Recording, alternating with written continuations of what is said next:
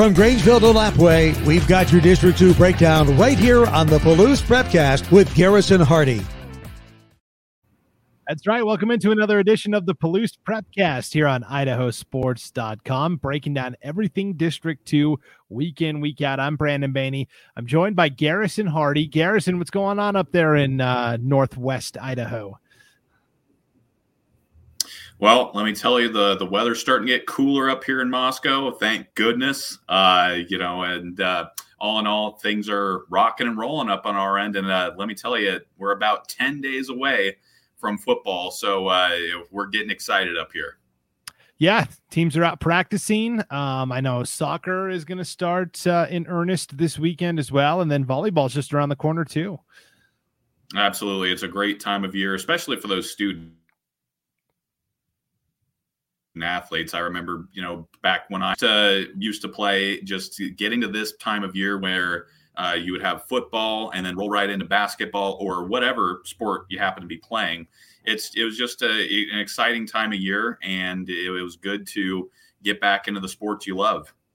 Yeah, it's nice because you're beating up on each other at practice and you're doing 2-a-days, and so you're looking forward to that first game to go hit somebody else, right? Oh, absolutely. I was fortunate enough to play on a team where there were basically no fights at all. We all realized that we were working towards a common goal. And at the end of the day, we did want to hit other people instead. So there was something about kicking the ball off for the first time in a new season where it really felt like you were going to war. And there was a lot of intensity. So I can safely assume that for these teams up here in District 2 and across the entire state of Idaho, we're looking at the same thing. Yeah. So last week we kind of tackled Lewiston and how we thought they were going to do football wise in the Inland Empire League. And then we dove into the White Pine League, which is kind of at the opposite end of the spectrum, right? 8-man football, 1A classification. Today we're going to focus on those schools that are in the middle, those 4A, 2A programs. And so Moscow is right where you're located. They had an interesting season last year where they didn't even think they were going to have a season. And then at the end of September, all of a sudden they started playing. Right. Yeah. The school had voted to only allow intramural type sports, but due to a loud protest from the parents and the athletes, let's let this go. Let's see what happens. And, they didn't start until September 25th, I think was their first game. So the team Coach Hebling did a great job of organizing the team, and they kind of had to scramble to put together the offense and the defense and the different schemes and plays and whatnot. And all in all, I would say it was pretty darn successful. And, they went 4-2 that season, and they went to the playoffs, and they had some great. I was fortunate enough to cover their Lewiston game in the Kibbe Dome that year, saw their talent. All in all, I think it was pretty successful for Moscow given the circumstances. So Moscow didn't have it's hard when you go into a season not expecting to play, and then all of a sudden you turn around and say, yes, we are going to play. And we're pretty much just going to play the games that count, our conference games, essentially. I mean, they did play 1 or 2 non-conference, but how hard is that mentally to flip that switch and get ready for that? Well, if I can help people understand a little bit, football takes a lot more choreography and, setting up different schemes and whatnot than maybe some other sports would. For basketball, you can kind of just go out and run a simple motion kind of offense, simple man-to-man defense, and you'll at least have the foundation of what that's not the case with football. With football, there's different blocking schemes. There are different passing schemes, receivers running different routes together, and they have to be choreographed and planned in the right way. Otherwise, maybe the receivers are getting too close on top of each other, and that makes it easier for the defense to key in on. Defensively, it's a little bit easier just because you can, lay out a simple defensive scheme, just tell the guys to go cover a certain guy, blitz a certain direction, and you more often than not would be fine. But offense, it takes a little bit to get rolling. So for a team as high high powered on offense as Moscow. They like to go vertical. That could have been a challenge, I imagine. But again, Coach Hebling did a great job getting these guys ready to go. And I'm sure some of the senior experience from Chad Redinger at quarterback certainly played into that too. Yeah, so let's talk about that. He was like a 3-year starter at quarterback. I'm not sure if he was a 3-time Inland Empire League MVP, but as an underclassman, he did win the award a couple of times. How do you replace that? I mean, that is a lot of production to replace. Well, I tell you, Dom Hutton, the junior coming in darndest. But in any case, he's going to have a decent bit of help as far as weapons returning as well. You look at Isaiah Murphy at running back and then Cody Isaacson at wide receiver. Those two are experienced players, and they have been a part of this offense before. So he's going to be able to lean a little bit on them when it comes to getting the ball, getting settled, I would say. The one downside is Moscow did lose one of the best tight end linebackers mix that they've had in a while in Jonah Ellis, who's now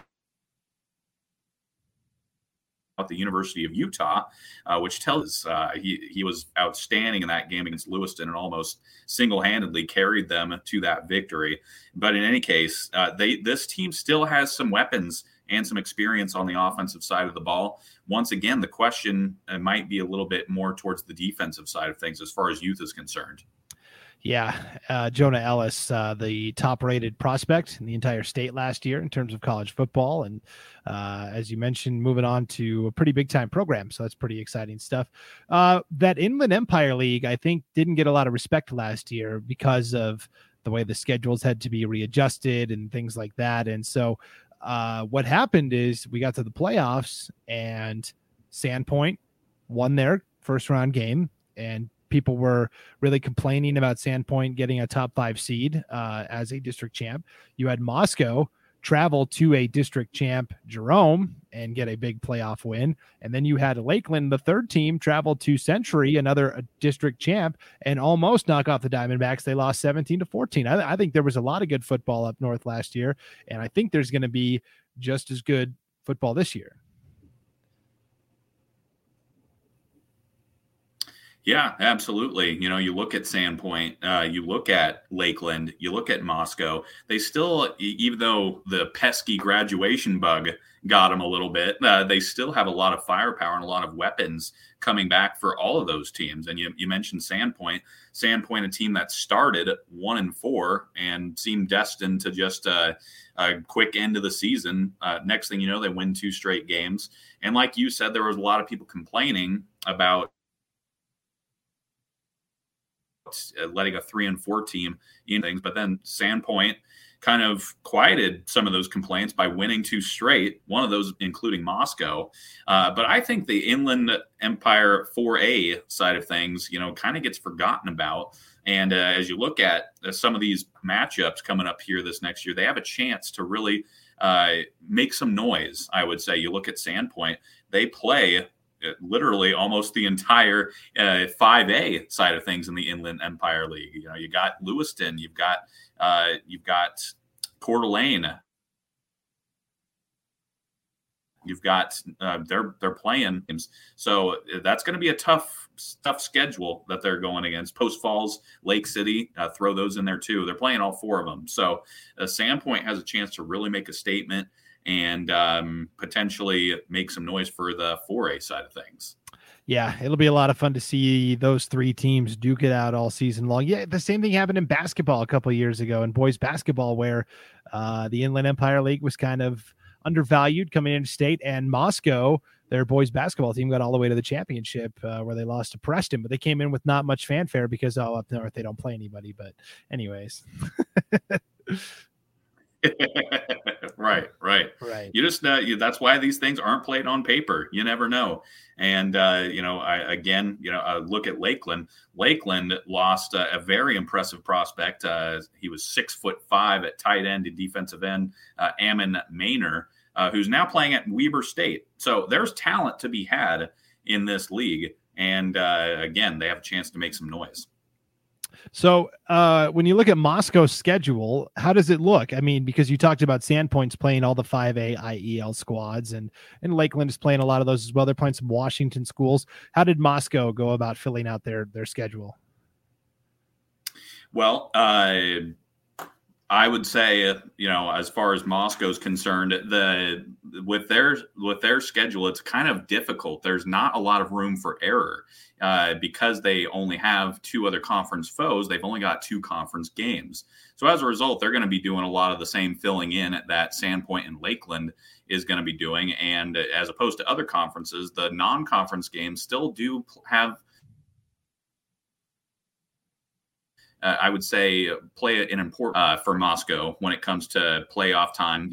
That's going to be looked at, especially with only 3 teams in conference. Ties can come into effect as far as wins and losses go. So how Moscow performs in their non-conference schedule is certainly going to come into play as we get closer to playoff time. So again, Moscow kind of filled out their schedule in a similar format, just like Lakeland did, as well as Sandpoint. Although I would say Sandpoint probably went the tougher route. Right. Yeah. It looks like Moscow is going to play Lake City and Lewiston. And then they picked up some interesting, I kind of like this idea from Moscow because of this new Max Preps rating system. One of the things they factor in is your opponent's winning percentage. And so what does Moscow do? They schedule Grangeville, which is going to be probably the champion from the 2A Central Idaho League. They schedule Timberlake, which is going to be probably the champion from District 1 at the 3A level. I like that. 2 teams that are probably going to pile up a lot of wins can only help Moscow's resume, right? Absolutely. Yeah. And obviously Moscow has to do the job of beating those pretty successful programs, which in a year with so much flux as far as graduation is concerned, it's going to be a challenge. And you look at those successful programs like Grangeville and Timberlake, like you mentioned, Moscow is going to be in for a bit of a dogfight or a bear fight if they would rather. But nonetheless, smart and savvy scheduling by all 3 of those conference teams, because they know in the end, like we've touched on, with only 3 teams in the conference,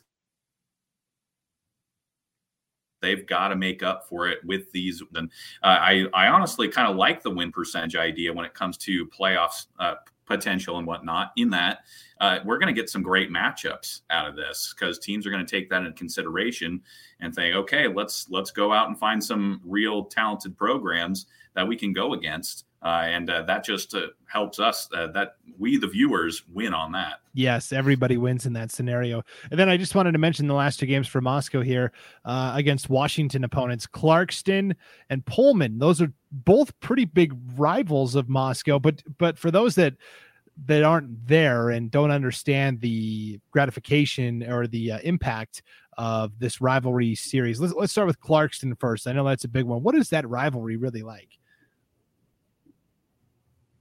Well, for Clarkston and Moscow, it's not as big as the battle of the border between Lewiston and Clarkston, but still, Moscow and Clarkston, there is a dislike for each other in that they're not that far away. And anytime Clarkston can get a leg up on Moscow, and as far as history is concerned, Moscow is kind of behind Pullman. They're kind of behind, they've always kind of been, I guess you could say, looked down upon by some of their Washington counterparts. So Clarkston can add to that. They love it. And then Moscow, anytime that they can beat a solid quality opponent in Clarkston, who always has talented athletes coming out of there, that's a huge win for them. And we've seen Moscow recently. They're starting to churn out some talented athletes of their own and really starting to make more of a name for themselves. So in order to beat a rival like Clarkston, who's not that far away and on the Washington side of things, I think they would very much like to add a notch into that belt, so to speak. Yeah. And then the bigger rivalry is Pullman, because I mean, they're right there, right? They're not far from each other. Exactly. My father actually went to Pullman High School, and whenever we would drive by Moscow's high school every once in a while, and Even he had some snide comments for the Bears. Said, "Oh, they were always terrible." Okay, tell us how you really feel, Dad. They're crosstown rivals, just like Lewiston and Clarkston, and there's always going to be that level of dislike. But with Pullman Moscow, I don't know how it's been recently, as you know. I haven't had the chance to cover one of those games, but Pullman Moscow, there's a little bit of dislike between the two of them. You look at U of I and WSU, there's a rivalry there, just the 8 mile border rivalry, as they called it. There's certainly a Pullman versus Moscow vibe that need to be keeping an eye on. Yeah, for sure. That'll be a lot of fun. So that's Moscow in a nutshell. We think they're going to be pretty solid again this year, and it'll be nice to see them playing some of those opponents they didn't get to play last year, particularly from Washington. Okay, so we mentioned that Moscow is going to play Grangeville, which I think is the heavy favorite in the Central Idaho League, the CIL Class 2A. It's just like the IEL, the Inland Empire League. It's a 3-team conference with Grangeville, Orofino, and St. Mary's. Absolutely. And all three of those teams also don't like each other. Kind of the result of having only 3 conference opponents that you're going to see on an annual basis. For Grangeville, they're always going to be a challenge. No matter if it's an up year or a down year, they're always going to be a tough outing. And that's certainly going to be the same here. Years past when I've covered them, they've had some talented athletes that they've sent to Montana State. They've sent to a ton of Northwestern schools up here. So they know ball out there. And this is certainly going to be the case once again. I know Orofino and St. Mary's are keeping an eye on it because all 3 of these teams in that conference lost a lot of experience, but maybe not by the way of graduation, but by way of losing game time. This is one of the hardest hit conferences in the state of Idaho with regards to losing game time. Orofino only got to play 3 games when they had, an 8-game schedule set and ready to go. So as a result, Grangeville and St. Mary's only got to play about 4. So all of those teams have lost a lot of practice time, a lot of film time, a lot of preparation time, and they're going to kind of need to hustle up and put it together. But Grangeville, talented coaching staff as ever. They're going to, and of course, great team, which is why they're favorited in this conference. They're going to be able to, hopefully get the ball rolling sooner than later. Yeah, I felt bad for Grangeville last year because they did have a smaller amount of games compared to the other schools around the state of Idaho. And the way Max Preps does it now is all the teams in the football postseason get seeded. So the IHSAA is partnered with Max Preps on this. Every team gets a rating, and your district champions get the first 5 slots or however many districts there are. And then from there, it's at-large teams. And so Grangeville last year got the number 8 seed overall. I think if they had been able to play a full schedule of games, they would have been a little bit higher. But because of that, they finished 8th and had to go play at number 1 West Side in the quarterfinal round, which was a tough matchup. And they only lost 28-7 to the eventual state champs. But Right. It was just kind of a tough draw because of the Max Preps rating. Absolutely. And there's always going to be pros and cons to systems that are put out there. And it just so happens that we got hit by something that was unprecedented as far as the way sports were impacted across the country. A lot of teams didn't even get to have seasons altogether. So, they adjusted and they did their best with the schedule that they had. But it just wasn't meant to be in that regard. So looking forward to this 8-game schedule that they've got ahead. I'm sure the Bulldogs are chomping at the bit, literally.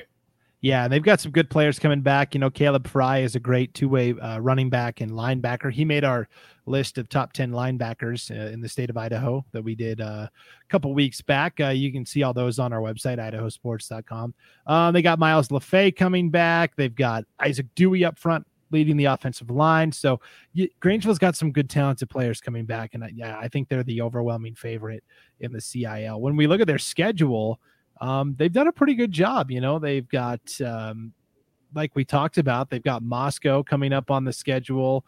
They've got the 2 league games, of course, at the end of the year, but then they did a really nice job filling in with some other tough opponents. I mean, they're going to go play Weiser, which is a 3A team that a lot of people think could go really far this year. They've got a quarterback, actually, Brett Spencer, who got an offer from the Idaho Vandals to play quarterback. So that's going to be, they're playing McCall Donnelly. That's a 3A program. Kellogg is a 3A. They're playing Melba. That's going to be the fun game. They played the 2 league games, October 8th and 15th. And then on the 22nd, they play Melba in a non-conference game that could be a preview of a playoff matchup down the line. Absolutely. If there's one thing I've noticed about Grangeville over the past couple of years is they will play anybody, anytime, anywhere. They have kind of that grit and toughness about them. And in the past, when I've seen them play, last time I saw them play was against Lighthouse Christian. They just have this hard-nosed play style that does not look fun to play against. On defense, they're going to come at you. They're going to hit you hard. They have a lot of speed on the field at any given time. Offensively, they love to run the ball. They have in the past, and then they'll hit you once you get sucked in on that run over the top. This is a well-coached team, a smart coached program who plays football the right way, hard-nosed, blue-collar, kind of like Grangeville is as a town. And I expect nothing less, especially even against these I guess, bigger division schools. The Grangeville's not going to be intimidated by that. They're ready to go, which is why we're seeing them on the schedule, of course. Plus, given this new format, that could only help if they're able to pick up some W's along the way. Yeah, it'll be a lot of fun to chart Grangeville and their progress throughout the season for sure. That'll do it for this edition of the Palouse Prepcast. We dove into Moscow and the IEL and Grangeville and Orofino and the CIL. It's all these 3-letter acronyms for the leagues up there, and they all end in L. They're league. They're not conferences, they're leagues. I like that. That's right. And as a play-by-play announcer, I don't get confused by that at all. No. Thanks a lot, whoever named these. In any case, we're about 10 days away. Incredibly excited as kickoff approaches. Jason and I will be in the booth week 1, ready to go down in Lewiston. And we're more than excited to bring you, the fans, on idahosports.com, some great District 2 football. Yeah, that season opener, Lewiston against CUNA. We will dive more into that matchup next week here on the Palouse Prepcast and get you ready for that debut broadcast of the season up north in District 2. Thanks for being with us here on idahosports.com. Friendly reminder, there's a couple of ways you can get this podcast. You can get it at our website, idahosports.com. Across the top of the homepage, we now have a Prepcast bar, and it'll have a drop-down menu with all of our Prepcasts on there. You just click on the Palouse Prepcast, and the player's right there on the page, and you can play all the episodes. You can also download this podcast wherever you download your podcasts. We got approved by Apple finally, and Google, I don't know, man. Google did something messed up. So we've got like 8 different Prepcasts we do each week. This is going to be some inside baseball stuff. We do 8 different Prepcasts each week, and each one has what's called an RSS feed, and that's basically how we supply our episodes to the podcast distributors. Well, they took all 8 and put them all to the same RSS feed. So everything was going from the Magic Valley Prepcast, our Twin Falls based District 4 Prepcast. So that was the only one that was actually getting pushed out. So perfect. Technology is the greatest. I guess that is the supreme area in Idaho, right? That's right. That's exactly. I don't know about that, but yeah, so we're working on that with Google, and that should be fixed here in the next couple of days, hopefully. So you can also catch the video on our YouTube channel and also our Facebook page. It's going to be fun to watch this one, Garrison, because a couple of times the audio lagged, and then your mouth moves really super fast as it tries to catch back up. So that's going to be, I think, entertaining for people to watch. Oh, absolutely. Yeah, no, we just wanted to add that little feature in for you guys as you tuned in here. No, but in all seriousness, we'll have that fixed next week. So stay tuned. Unless you like it, let us know.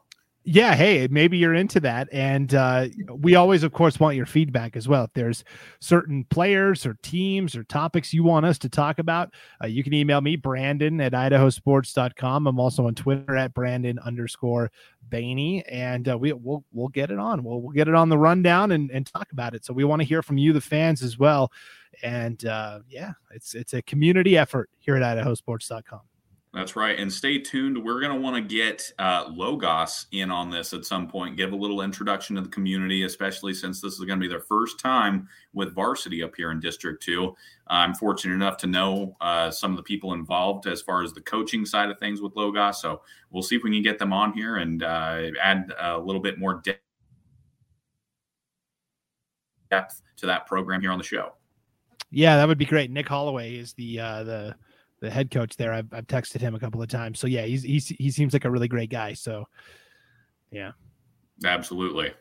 Yeah. So yeah, Logos, Lewiston, that's going to keep us busy with the broadcast schedule up north this fall. You can look at our broadcast schedule on idahosports.com. Just look at the game streams schedule, and we've got it kind of outlined for the season on what we're going to be covering next week. Garrison, we are going to have 18 games between video and audio for what's really the opening week of the season. How exciting is that? Oh, it's just the best. And the cool thing about idahosports.com is you can have numerous game streams up at once that you can kind of go back and forth to. So just like in college football, the NFL, you can flip back and forth between other games on different networks. On idahosports.com, you don't have to flip back between different networks. We have it all right here for you live with different game streams all across the state. So if you want to check out some 5A action down in the Boise area, if you want to see games going on up here, you can do it all right from idahosports.com. I know that I'll be taking a look at some of the teams, especially up here in District 2, that get going as we approach kickoff of the season. Yeah, it's gonna be a lot of fun. You could have your own red zone, basically. That's right. I don't know if that's copyrighted. Yeah, right. Right. We might get sued for saying red zone, but I'll take that chance. Perfect. All right. Well, the lawyer's telling me to cut it off now, so I guess that'll do it for this edition of the Palouse Prepcast.